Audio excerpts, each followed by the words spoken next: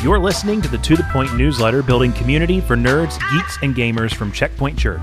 This is Volume 2, Issue 20, released and recorded on May 26, 2021. Okay, who has heard of Discord?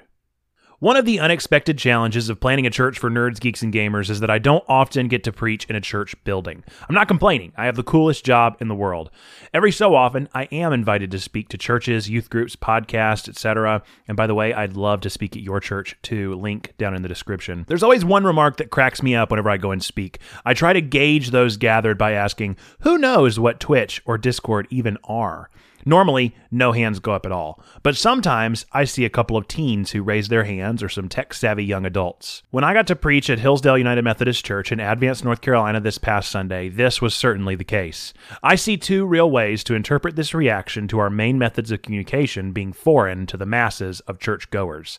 Number one, this is bad. No one has ever heard of these two places. We've put all of our eggs in one basket, and any success we have is just a fluke.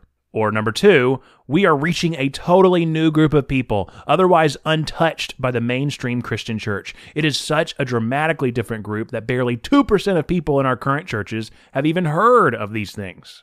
Now, I may just be the eternal optimist, but I firmly believe we are experiencing the latter. I don't even get a little discouraged whenever I see one or two hands go up out of 100. It fills me with excitement. I have no intention of reaching those who are currently in the church. It fills me with joy to imagine that Checkpoint Church really is reaching beyond the four walls of the church.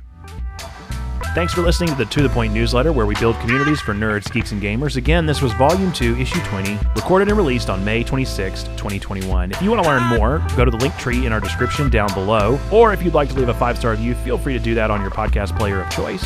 We really do appreciate you listening to these, and we look forward to seeing you again next week. And remember, no matter who you are, where you've been, we believe these three things to be true. We believe that God loves you, we love you, and you matter. Until next time, folks. Bye-bye!